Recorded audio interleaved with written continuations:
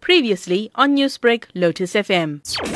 Since yesterday morning until the afternoon, the police officers from the Provincial Drug and Firearm Unit, they acted on intelligence-driven information about a suspect who was operating the drug lab on Anton Lembede Street, and they then proceeded to the building that has been identified, and the sting operation was conducted where drugs were being packaged and destined for dealers in the Durban area. And they then pounced on the suspect, who was in one of the block of flats, and upon searching the flat, the police discovered a large amount of various drugs, such as heroin, as well as plastic cards, packaging material, and other items.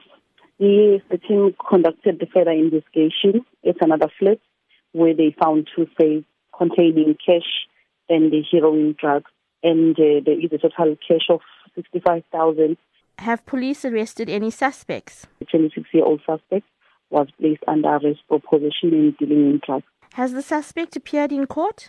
Yes, the suspect is appearing before the Durban Magistrates Court today. Captain Gwala, you did say that the drugs was being packaged and heading to other areas in Durban.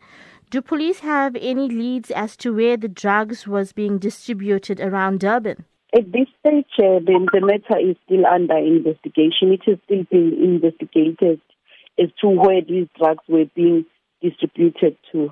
Newsbreak, Lotus FM, powered by SABC News.